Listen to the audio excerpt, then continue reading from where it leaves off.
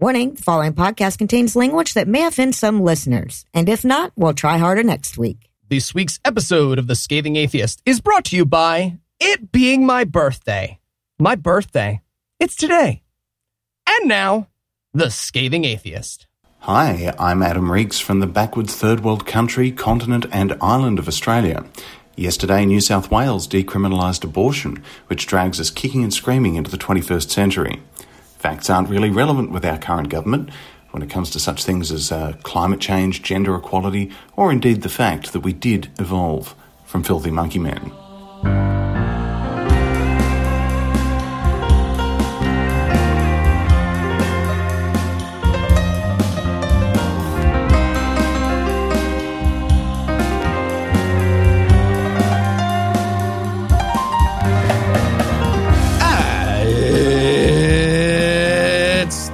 It's September 26th. And it's my birthday! And apparently you wrote a line for me to say about how young you look. And another one where I agree with you, apparently. I'm No Illusions. I'm Eli Bosnick. I disagree. I'm Heath Enright. And from Shane Gillis's New Jersey, Cincinnati Swing State, and Good Husband, Georgia, this is The Scathing Atheist. On this week's episode, Anna will drop the mic on Deuteronomy. Hell yeah. Greta Thunberg comes so close to exploding Donald Trump's face with her mind. So close. So close. And Heath gave a fucking hilarious talk in Kentucky and you missed it. Yeah, you did. But first, the diatribe.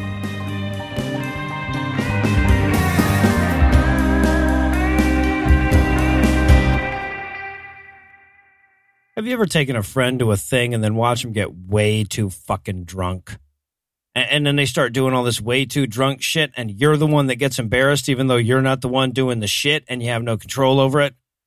It's like, you brought them to the thing, or maybe you didn't even bring them. Maybe they just, met you at the thing, but now they're shit-faced and acting like an asshole, and you're the one apologizing even though you're not doing anything wrong. In fact, you're probably the person most actively trying to stop them from doing whatever it is you're apologizing for, and still you feel responsible.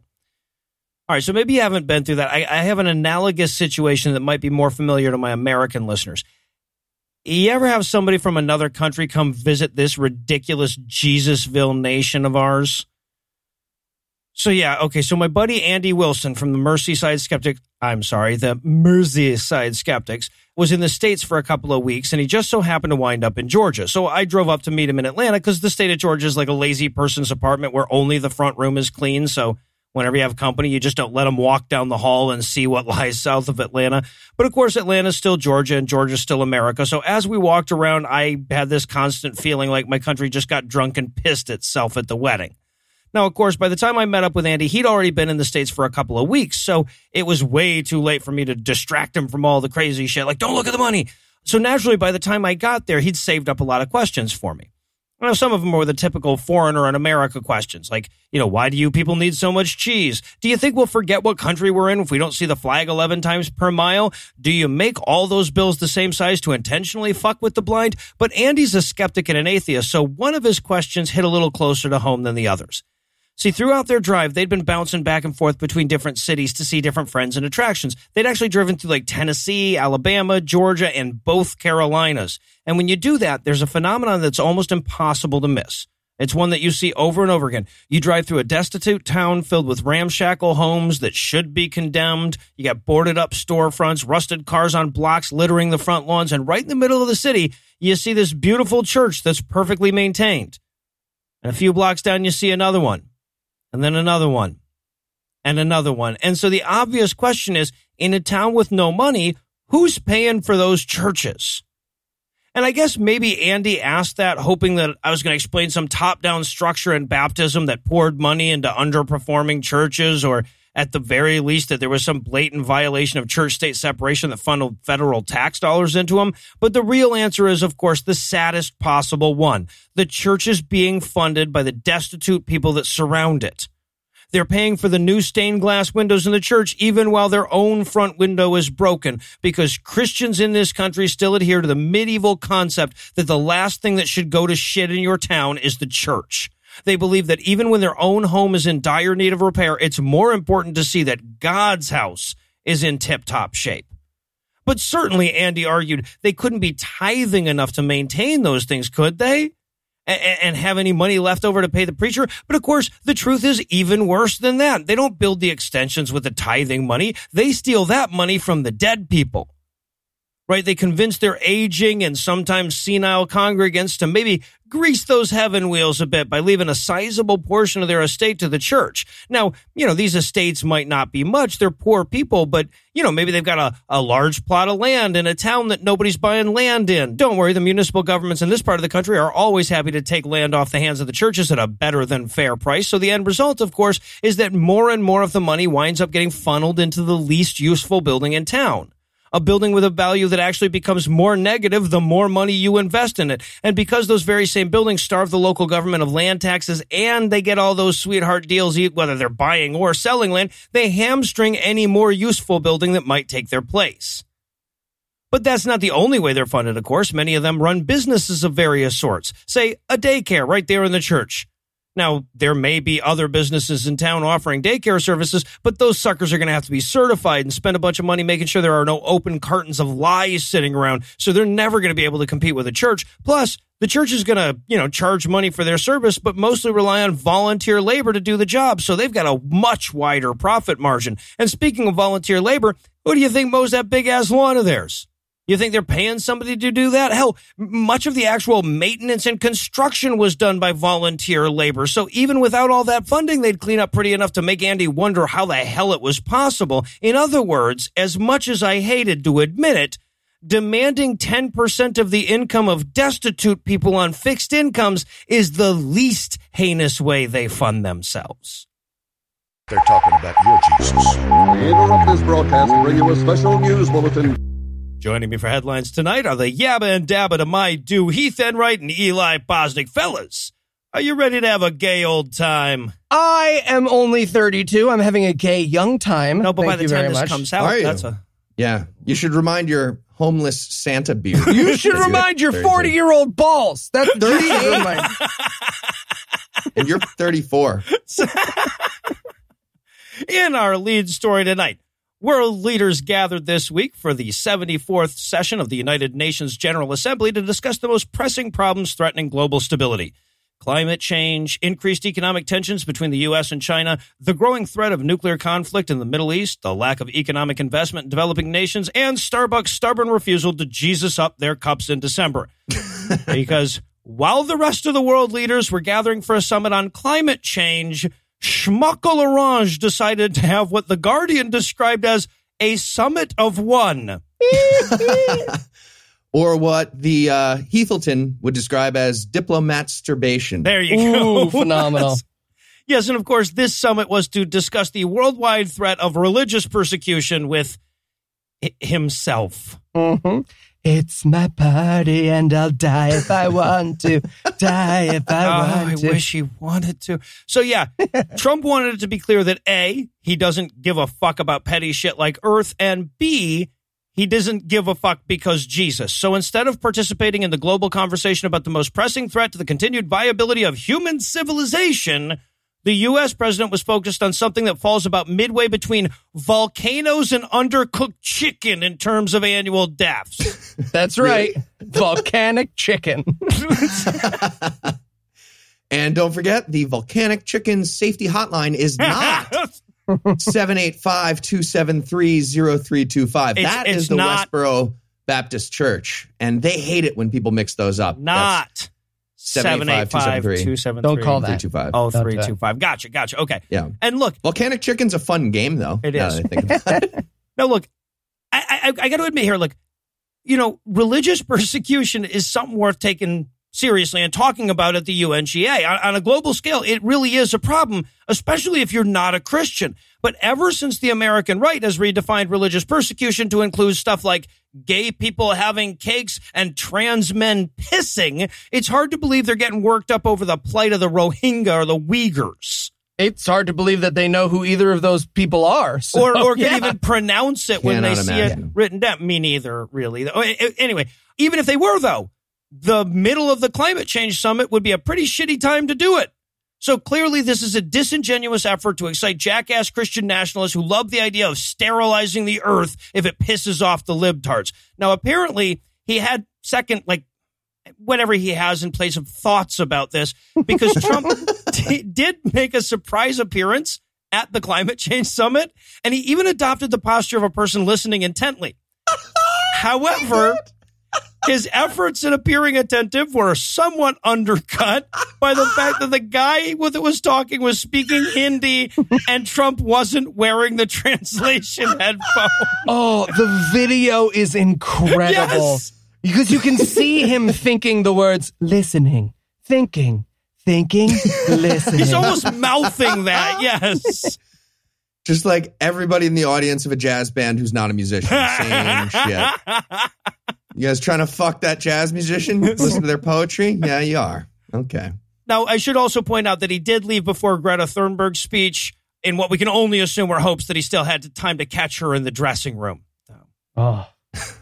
He does that to underage girls, teenagers. And in Schmate Group news tonight, a district court in Alabama has tossed out a lawsuit from the D. James Kennedy Ministries against the Southern Poverty Law Center for labeling it a hate group. Right, yeah, based on the long-established legal principle of hate speech, no backseas, or whatever the Latin is for that. You know, we get freedom of hate speech, but there's no freedom of speech about freedom of hate speech. It gets cuts. It was no backseas, we called it. Yeah, so in the lawsuit, the plaintiff claims that the designation as a hate group cost them donations, since being a hate group made them ineligible for Amazon Smiles charity program, which they also named in the lawsuit. And they were labeled as such on the charity website GuideStar. Okay, yeah, Amazon's not a government entity. No. They don't even pay taxes. They don't even have the government entities. Yeah, no, I'm pretty sure they're technically a religion now, assuming that Jeff Bezos rapes kids. I feel like that's a safe assumption, though, right? Yeah.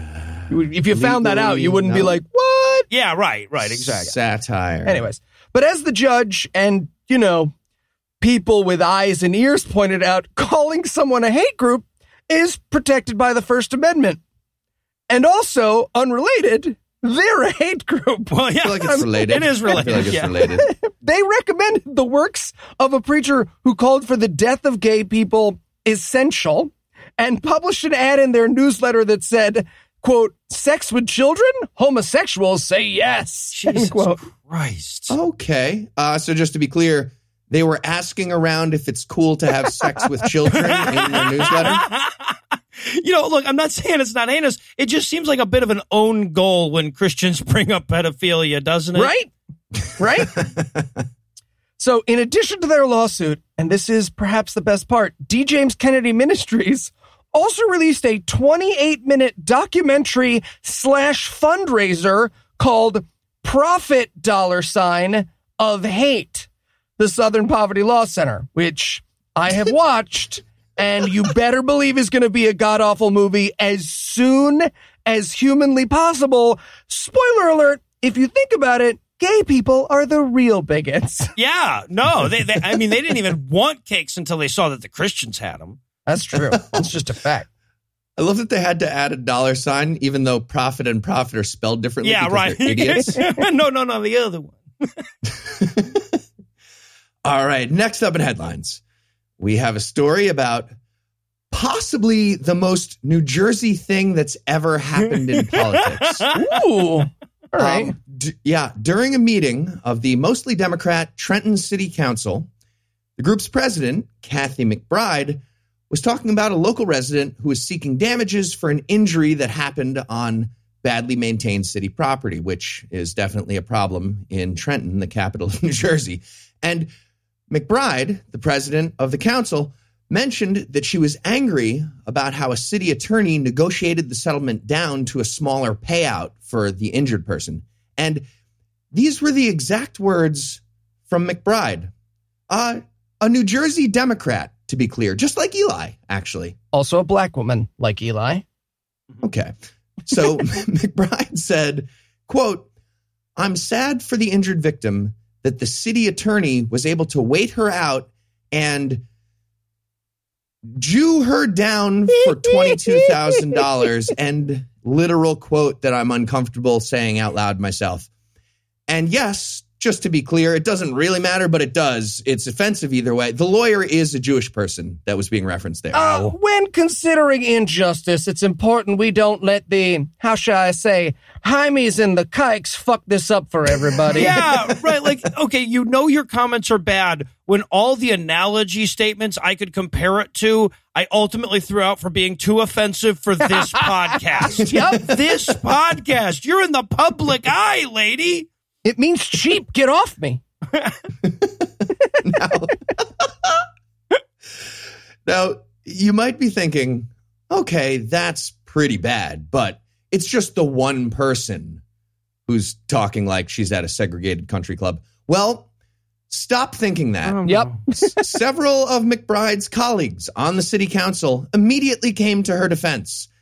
That included Councilwoman Robin Vaughn, who said, quote, "We really need to get a more acute meaning and understanding of anti-Semitic." You do. I believe she does. That's correct. That's true. You really do. You said we in the royal. You do. Yes.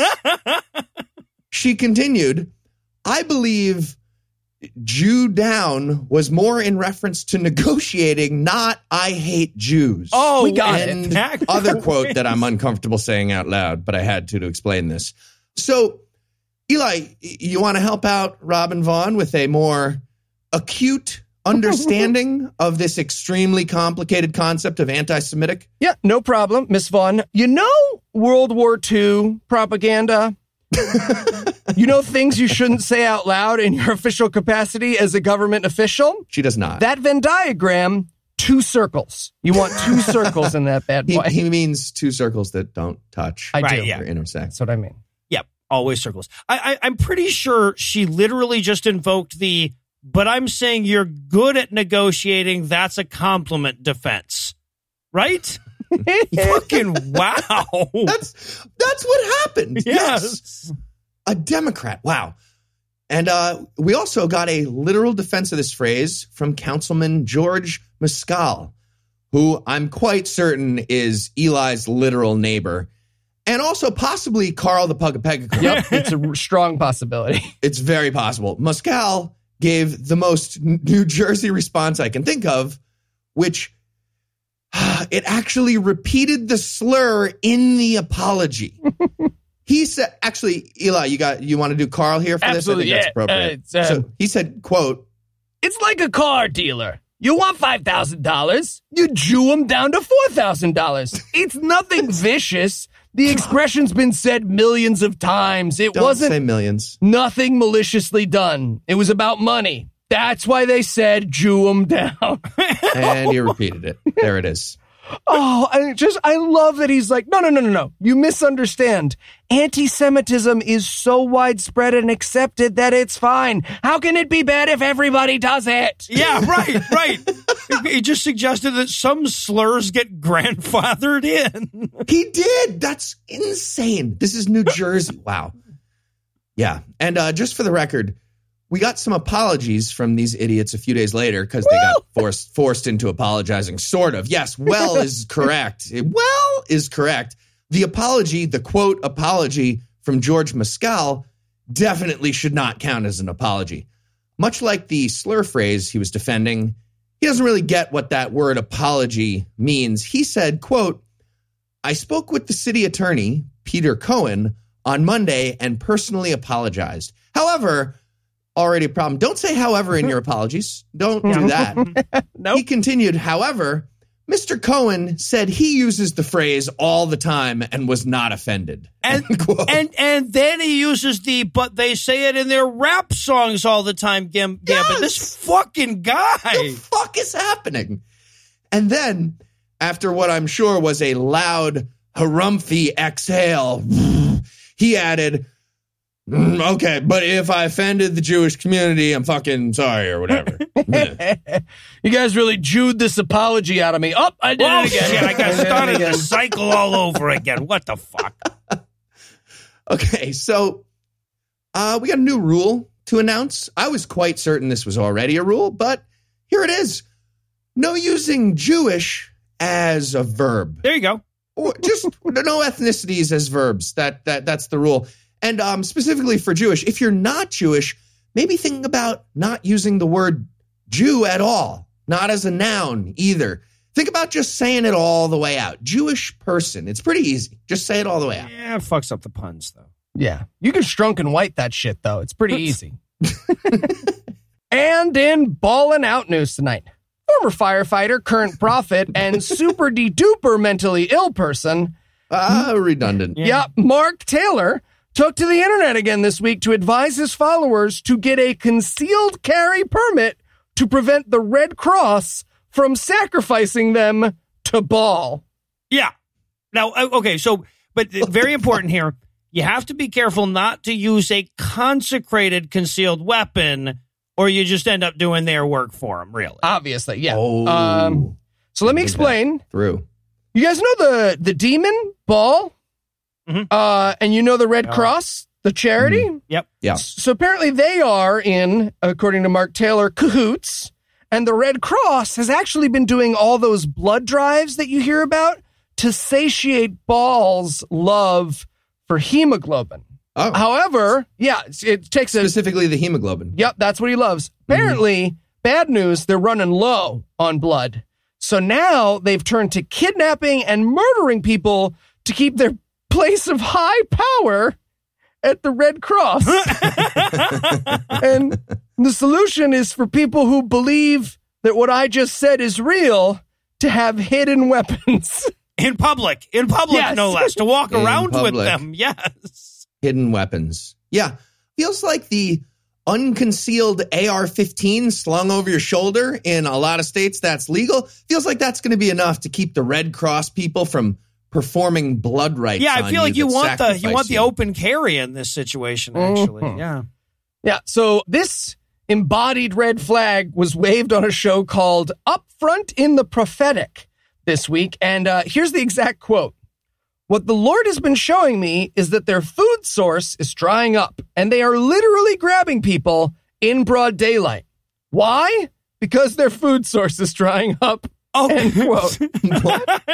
you tell them what you're going to teach them. You teach them, and then you tell them what you taught them. I get it. In their defense, though, you have to do this kind of shit in broad daylight. Otherwise, the vampires get all the credit. Yeah, so Mark Taylor just so very clearly had a nightmare in which he woke up in a tub full of ice and Clara Barton was holding his liver and laughing at him right there. I am looking forward to that movie, though. Oh, yeah, that'll it's be a gonna fun be Mark Taylor movie. He concludes, quote, I tell people, I don't care if you're Christian or not. If you don't have a concealed weapons permit, you need to get one. You need to learn how to use a weapon, and you need to be carrying it right now, because this is a very dangerous time that we're entering into, end quote.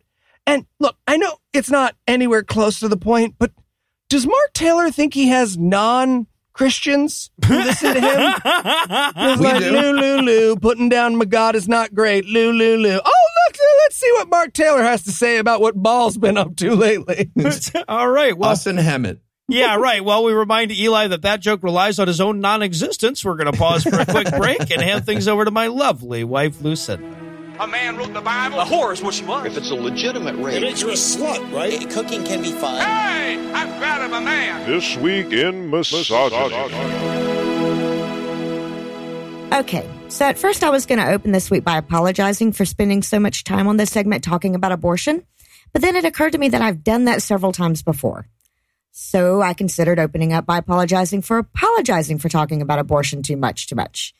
But then I realized that I'm not sorry and it would all be disingenuous bullshit anyway, so I settled on this opening. And here's why I'm not sorry.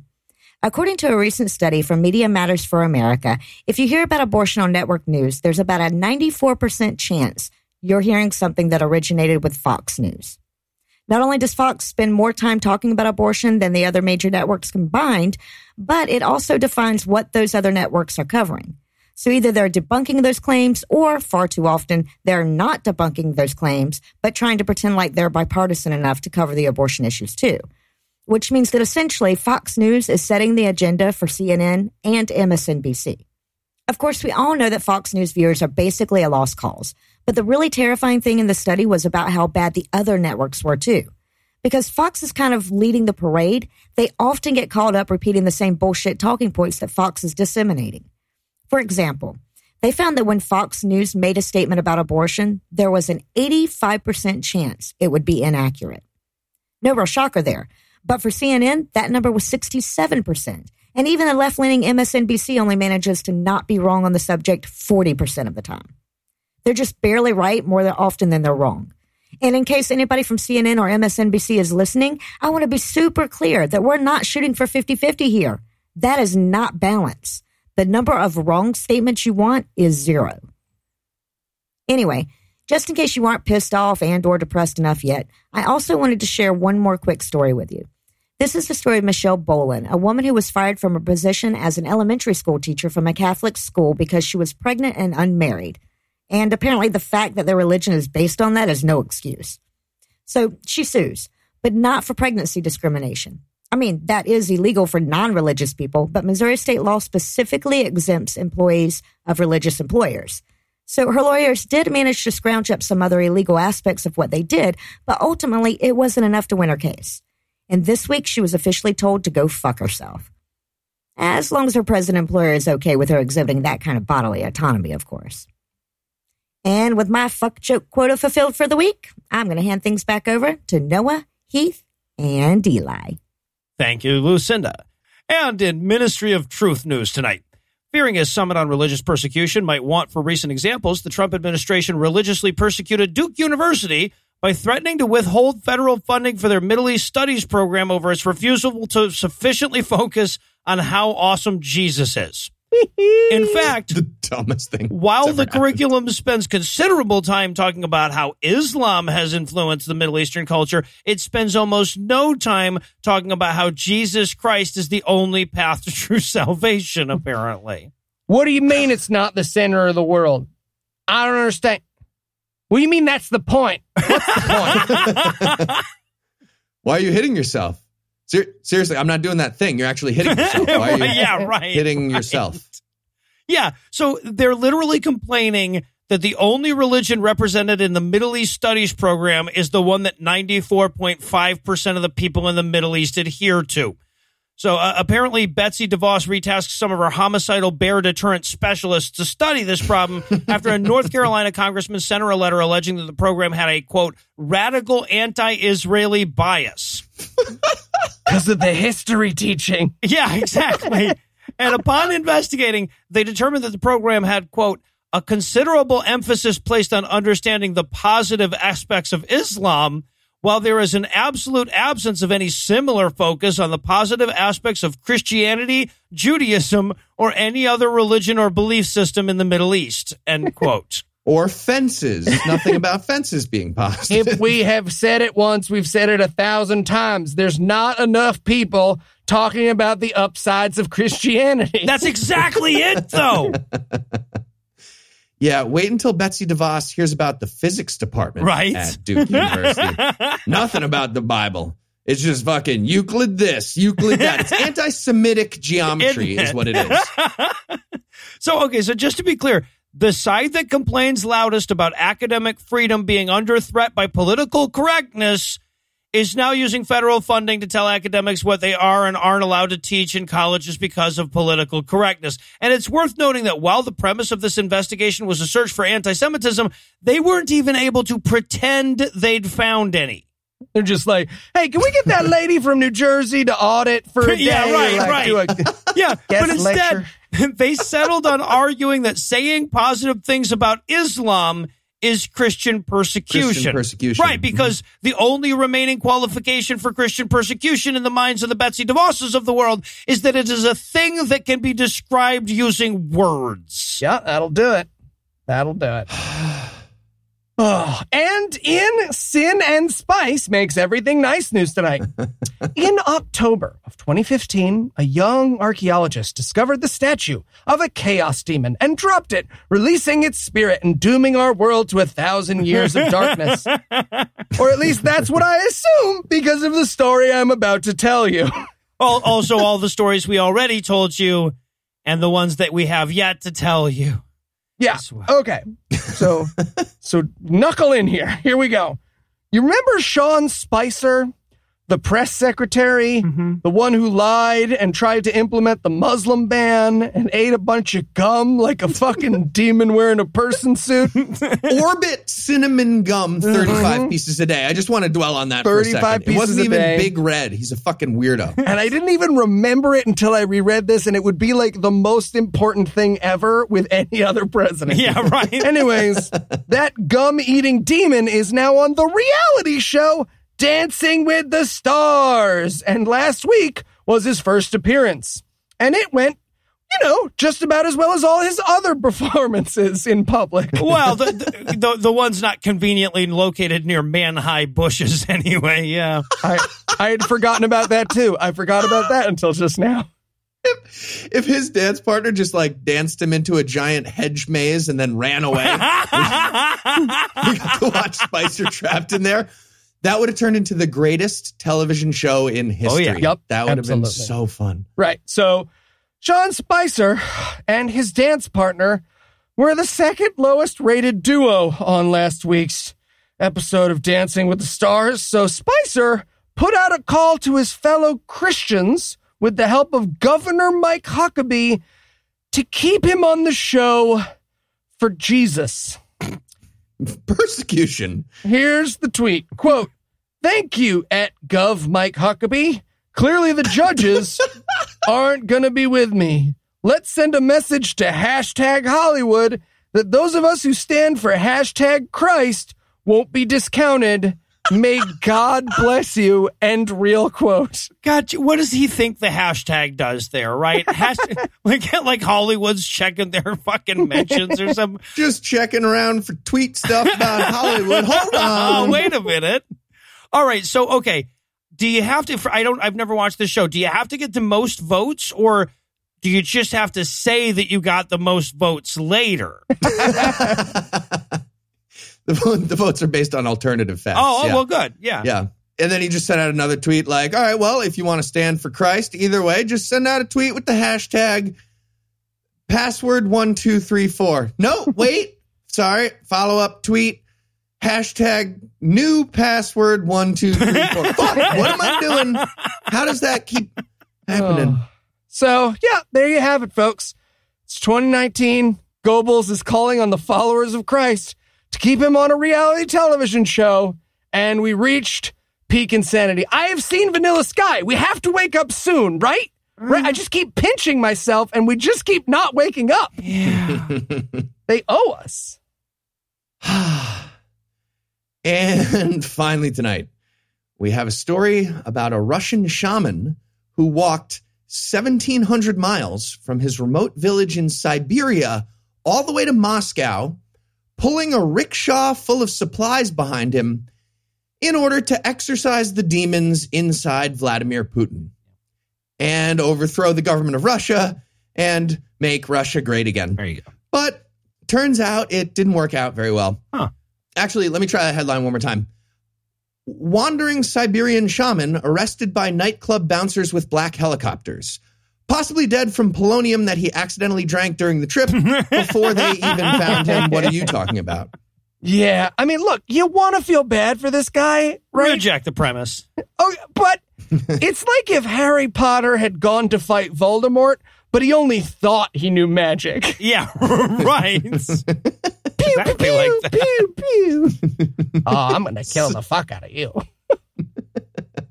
So the shaman in question is Alexander Gabyshev, and he told reporters, he got a big following of reporters at one point, he told them, quote, "God has told me to do this. Nature has told me to do this." I like that he got a second opinion. That's that's good. Very thorough. Yeah, covering all bases. I guess God and nature, they didn't see it coming that the Russian government would arrest a political dissident. Huh. Regardless, his exorcist pilgrimage attracted a bunch of followers besides just the reporters. Following the recent elections that many suspect might have been somewhat fraudulent over there in Russia, a large series of protests broke out across Moscow. Yeah, apparently the Russian people, they'd become accustomed to very much above-board elections full of integrity, like all the fair ones that Putin won. And with all this controversy swirling around, people heard about a magical earthbender who could cure their president of being Satan, the Prince of Darkness, and this story went viral. Sure. So Mr. Gabyshev ended up having a very large caravan of imbeciles following him 1,700 miles by the end of it. Yeah, but at least their caravans of imbeciles showed up to oppose their evil ruler. Right, yeah. All right, let's see. Democracy doesn't exist. He murders the press. He publicly kidnapped his political opponent. Sure, man, let's try some magic. Why not? Yeah, get some magic going. Bibbidi-boo. Here's my favorite part of the story. Apparently, Gabyshev ended up being violently opposed by a big faction as well. But not because earthbending isn't real. Not at all. The opposition was a bunch of other earthbending shamans who were convinced that he was going to do the spells wrong. Or maybe they felt like things were great for Siberian wizards under Putin's rule. It was like coal miners in West Virginia. So 2 giant groups of idiots walked through Siberia for 1,700 miles, arguing about the nuance of earthbending and demon out of an ex-KGB spy turned Bond villain president. And they're all dead. They're all dead now. Okay, but the best part was that at one point, the cops had to step in and stop their literal magic battle. Yeah. They were standing in a public road, pew-pewing at each other, and a cop's job that day was to be like, okay, guys, you can't magic battle in the street. Come on, sidewalks. All right, so my favorite part of the story is that when the Russian director of Amnesty International called for this guy's release, he couldn't help but throw some shade on how stupid all of it was. He taunted the Russian government by asking, quote, "Are they truly afraid of his magical powers?" End quote. To which this dude and his supporters probably said, I mean, thanks, I guess. I mean, like, not all the way. Come on, don't kill that asshole. Really? And one last detail here. It looks like Mr. Gabyshev was embezzling donation money along the way. Of course he was. Of course he was, yeah. According to a former supporter, a chunk of the money that was supposed to pay for, wagon wheels and bullets for buffalo hunting ended up going to Gabyshev's family and also, quote, pornographic games. Well, yeah, I mean, to play while walking 1,700 miles through Siberia. Something. Yeah, like Tauntaun Twister, I guess, something like that. And that means, just really quick here, we're going to go ahead and put 10 seconds on the clock before we wrap it up. Russian party game porn, go. Don't you wake daddy. Tug of war and peace of ass. Nice. It's all in there. Yeah, yep. Bullwinkle and Rocky IV. 1 moose, 2 squirrels, 1 flip cup. All right, and now that we have several games to keep us busy, I suppose we can close the headlines for the night. Heath, Eli, thanks as always. My balls are youthful and glowing. And when we come back, I'll have mysteriously vanished. Got a rosy glow.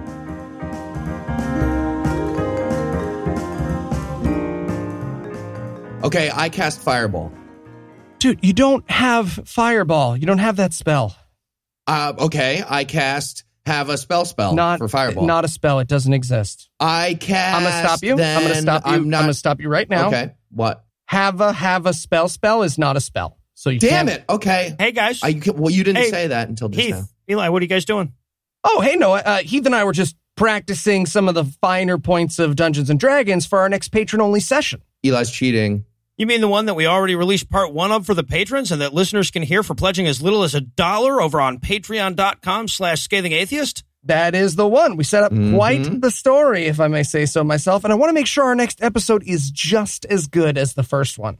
Look, Eli, so far people love the game, and we're going to release another episode to patrons in October. I think you're worrying too much. Yeah, maybe.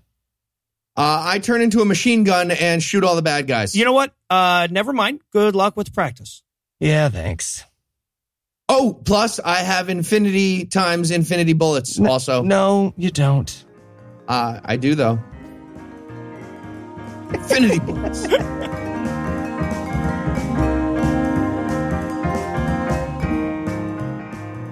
Ah, the Bible.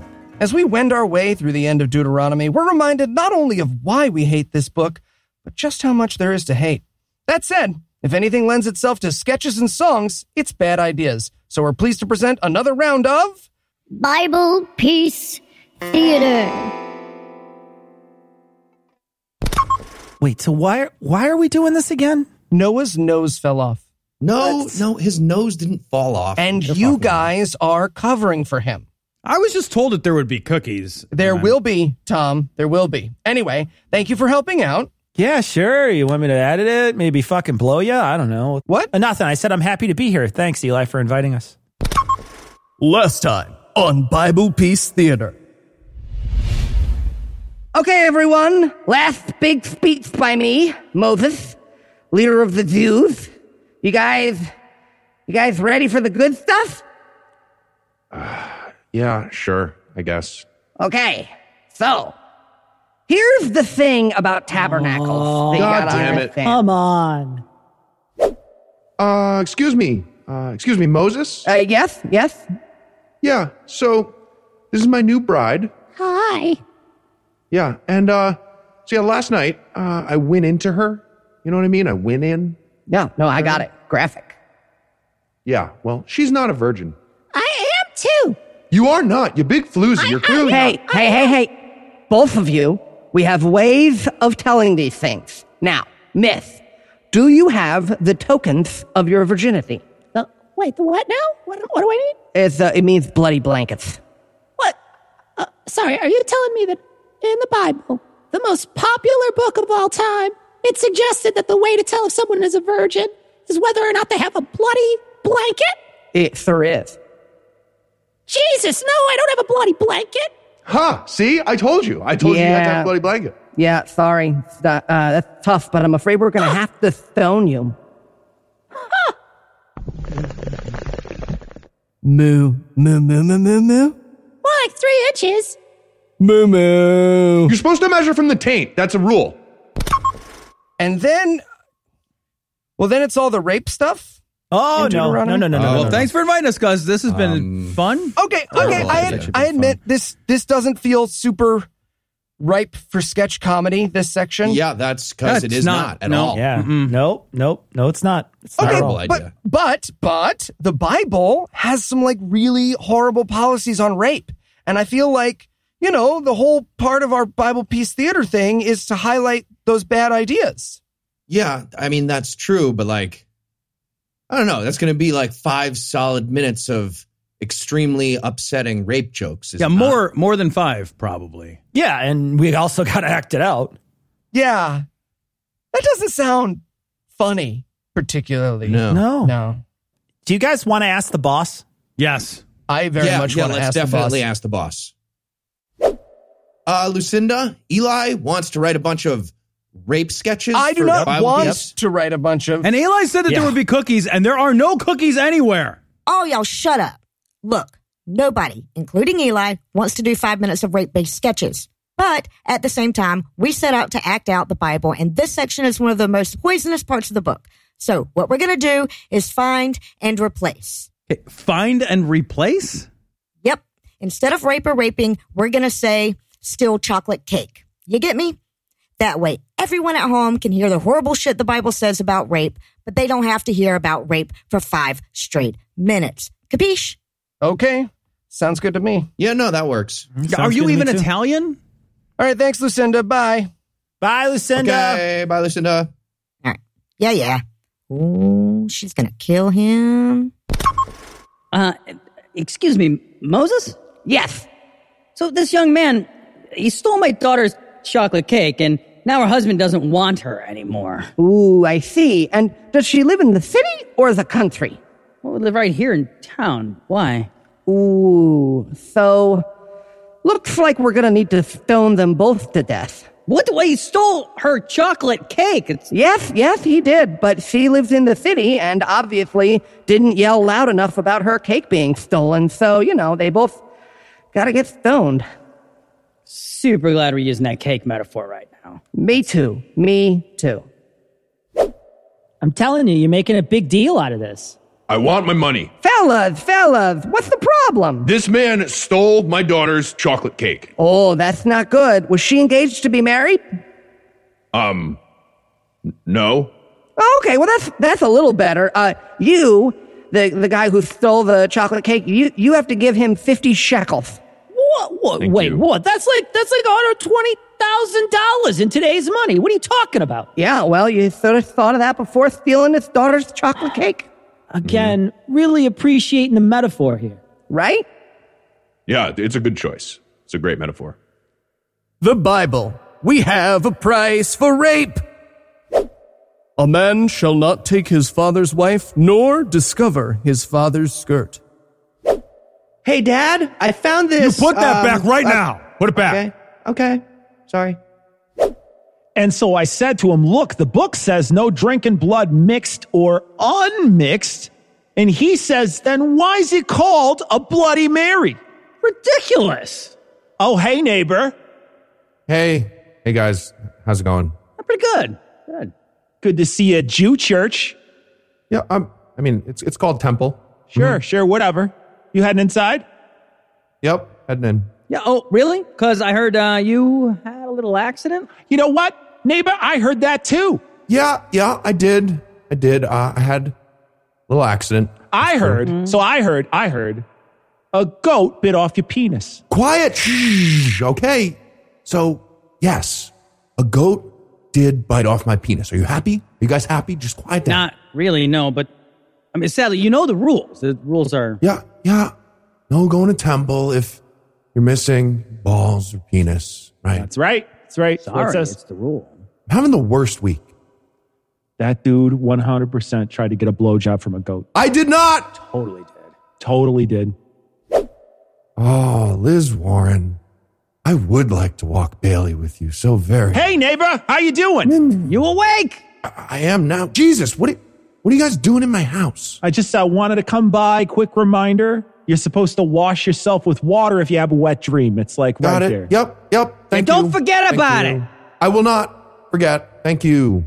Also, got it. Were you dreaming about Elizabeth Warren and her dog?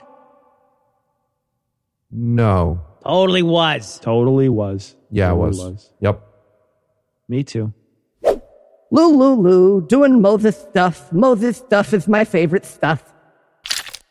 Oh, come on, people! I dedicated a whole section of this to burying your fits. God walked through here, okay? Eli, I know this was yours. Nuh-uh. Oh, it was too. Look at all this blood in here. That could have been someone else. No, I'm sorry. Is Dracula here? No, this is yours. Okay, that was me. All right. Go to a doctor. No. All right. Thanks for coming, everybody. Thanks for coming. Thank you. Hi, neighbor. How you doing? Come on. You really? Seriously? Look. I just wanted to say how sorry we are you lost your brother. That's all. Oh, okay. Well, thank you. That actually, it's so really, you gonna fuck his wife, huh? Come on, seriously? Rules are rules. Hey, look, those are the rules. There's no way that's a rule. That can't possibly be the rule. It's a rule. Hey, Esther. Yeah? Oh, hi, Esther. Hey, we're doing this thing or what? Come on, really? Hey, I don't want to either, but rules are rules. That's what I said. Yeah, rules are rules. You heard her. Okay, no, I'm not gonna go into my brother's wife just because he died. I'm not doing that. All right, well, you know what to do. Yeah, I know what the book says. Give me your shoe. What? My what? Your shoe, give me. Come in. I'll hold him down. Get off me. Stop it. There we go. I got his shoe. Come here. Come on. Gross. Oh, good one. What? It's green. I got to do the thing. Hear me, elders of the city. This guy's a guy without a shoe. Guy without a shoe. This religion is insane. Whatever you say, guy without a shoe. Yeah, guy without a shoe. A lot of talk for a guy without a shoe. I have one other shoe. Hey, Tom. Hey, yeah. Eli, what's up, man? Real quick, I was just thinking, we're friends, right? Yeah, Eli, we're friends. I would think that we're almost like brothers in a way when you think about it. We'll kill you with my bare hands. Yeah, we'll talk later. You watch it, bro. You watch it, bro. You watch it. Oh my God, babe. He's fucking totally not fucking worth it. Leave him go. Just let him go. What'd you just say to me, bitch? Yo, you did not call my girl a bitch, bro. What are you gonna do about it, bro? Oh, you're a fucking asshole. That's what you are. Bruh, your girl just grabbed my balls. What the fuck? Yeah, because you're a fucking asshole. That's why. Oh, baby, no, you can't do that kind of stuff. Oh, whatever. Whatever, nothing. Now we gotta cut off her hand, bruh. Yeah, baby, that's true. What? I just got a fucking manicure. Rules are rules, babe. Okay, everyone, time for some curses. Y'all ready for curses? Yeah. That's fine. All right, cursed is he that makes a graven image. Cursed is he that setteth a life by his father and mother. Sorry, like, because it's dark? Oh, you mean while they're fucking? Nope. Oh, fucking? No, Is that what you meant? It seems like that, but it's actually like dishonor them, is what it means. You just want to say that instead, maybe? Yeah, it seems like that would be a more clear. Just say what you No mean. edits, no retakes. Cursed is he that removeth his neighbor's landmark, even if it's that stupid thing with the lady bending over in the front yard. It's so tasteless. Why do people even do that? It's so Exactly. Moving forward, terrible. cursed is he that maketh the blind to wander out of the way. Okay, but what if it's funny when you do it? Because that's right. Fair point. Cursed be he that lieth with his father's wife, his sister, or his mother-in-law. Okay, quick question, point of clarification. What about like videos where they're just like playing pretend? Play pretend. Yes, I had the same question. Thank What are you, Ted Cruz? Okay, moving on. Cursed be he that lieth with any manner of beast. Hey, looking at you, neighbor. I wasn't. Totally was. He totally was. Ow! Who'll do something at me? Hey, and cursed be he that smiteth his neighbor secretly. Seriously? Damn it. That was just relevant right away. Cursed. Cursed be he that taketh reward to slay an innocent person.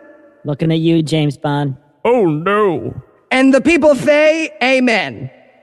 Amen. Okay, everybody. Well, that's about it. So, real quick, kind of an extra thing that we don't even really need to make a big deal about at all. This is Joshua. Hi. Yes! Joshua. Love that Love guy. Joshua. Yes. Yeah. What? That is Joshua. Amazing. Best. Yes. Right. J Money. Ooh, ooh. Love that Okay, dude. I have a thing. So Joshua, be strong and stuff. You know, there's lots of trials ahead. Thank you, Moses. I'm Joshua. What's up, Joshua? Joshua. Love you so much. So cool. Okay. All right. So, I'd like to now sing you all a song God taught me about how he's gonna be mad at all of you. Wait, really? Yeah. Moses spends the last 3 chapters of Deuteronomy building up this song like it's his title track on a diss album. Yeah. Wait, it's serious. It's like about how mad God is? Yeah. Pretty much the whole song. What? Exactly. Yeah, the whole song. I mean, we might as well give it a try, right? You heard him. Hit it, Anna.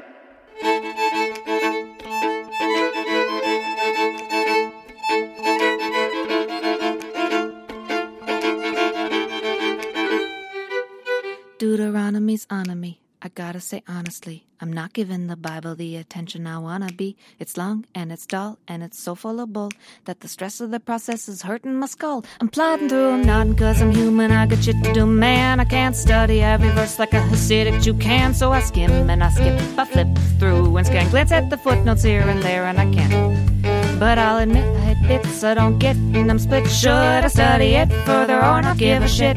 After all, we're not scholars. I got no white collar. I'd trade biblical knowledge for Liberian dollars. Besides, most verses are worthless, like the begats and the curses. God intersperses with no discernible purpose. What's worse is the verses they don't read in the churches. Not sure why they skip them, they'll be a hell of a service. But I digress, and I guess what I mean to express is that no one who reads this thing knows what it says. How could you? Why would you? It'd do you no good. You'd be memorizing words that no one understood. Gotta worship him right though. Fuck him up if they're pagan or they're psycho. Or make him your side hoe. Like a book of receipts. Deuteronomy's a summary that repeats that the Lord is wonderful and he loves you very much. Sure, I guess there's a few who have nothing to do that obsess over passages and pretend they're true. But what about the incredulous rest of us who stop listening at Exodus? We're bored and it's nebulous, and among the effects of this are low comprehension, even lower retention. So in hopes of prevention and to hold your attention, Moses proposes verbosus, he knows this, he rightly supposes we're losing our focus. So Deuteronomy's a colloquy that repeats all the policies that God laid down earlier about sex and idolatry. An honest anthology, it restates the chronology, explaining the pathology of Jewish theology. So the gist, if you missed it, is that when God gets pissed, it'll likely consist of him swinging his fist. He insists he exists, and if his laws are dismissed, he'll be reaping his vengeance, and he likes his ass kissed. Gotta worship him right though. Fuck him up if they're pagan or they're psycho. I'll make him your side. He'll be reaping his vengeance, and he offers up a list. Like a book of receipts. Deuteronomy's a summary that repeats that the Lord is wonderful and it goes like this. He'll curse your city, your country, your basket and your bowl. Curse your children and your vineyard and your cattle and your soul. Cause your enemies to rise before your sword and bloody hand. Curse you come and curse you go and drive you screaming from your land. He'll send you to disaster, he'll frustrate your every whim. He'll cover you in leprosy from limb to fucking limb. He'll inflict you with consumption, inflammation, heat and drought. Turn the ground below to iron so no vegetables can sprout. Your corpse will be a meal for every creature on the earth, and your wife will eat your children and her bloody after birth. The Lord will give you ulcers, boils, scurvy, and the itch. You'll be abused and robbed and helpless, and your home will be a ditch. Begrudging food to your own brother and the wife that you embrace. A pariah to your people, he'll remove you from his grace. You'll starve and want for water, screw up everything you touch. Because the Lord is wonderful, and he loves you very much. He's gonna fuck you up right though, even if you're not a pagan or a psycho. Because the Lord is wonderful and he loves you very much.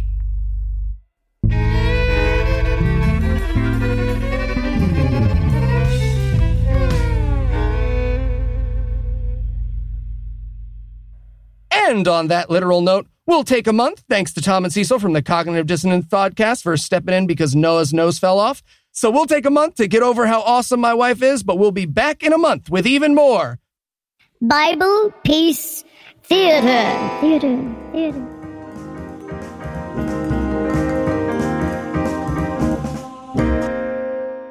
Before we unload the cargo tonight, I want to thank Tom and Cecil and explain that my nose is very much still in place. Had a bit of oral surgery this week, so Tom and Cecil were kind enough to step in on my behalf for that segment. And if you're thinking to yourself, hey man, you don't sound like you had oral surgery, that's because I'm recording this stuff in advance this week, so rest assured I probably sound funny by now, by the time you're hearing this.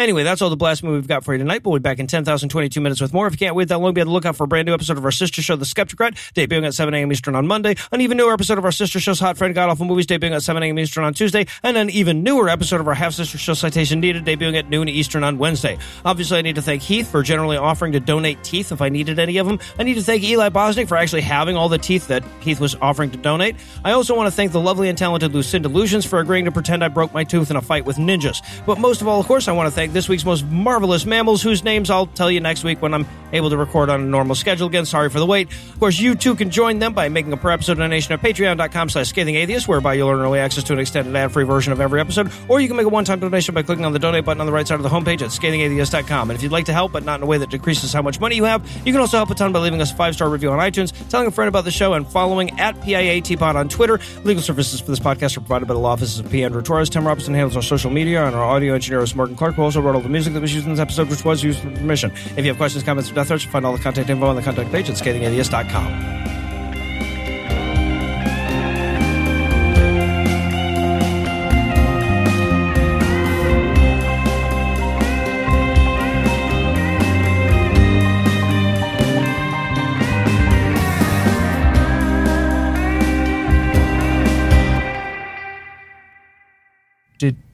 Did he do Boomy voice for me? I hope No. he did. No. He's clearly not going to do Boomy. He's gonna make it higher voice, I hope.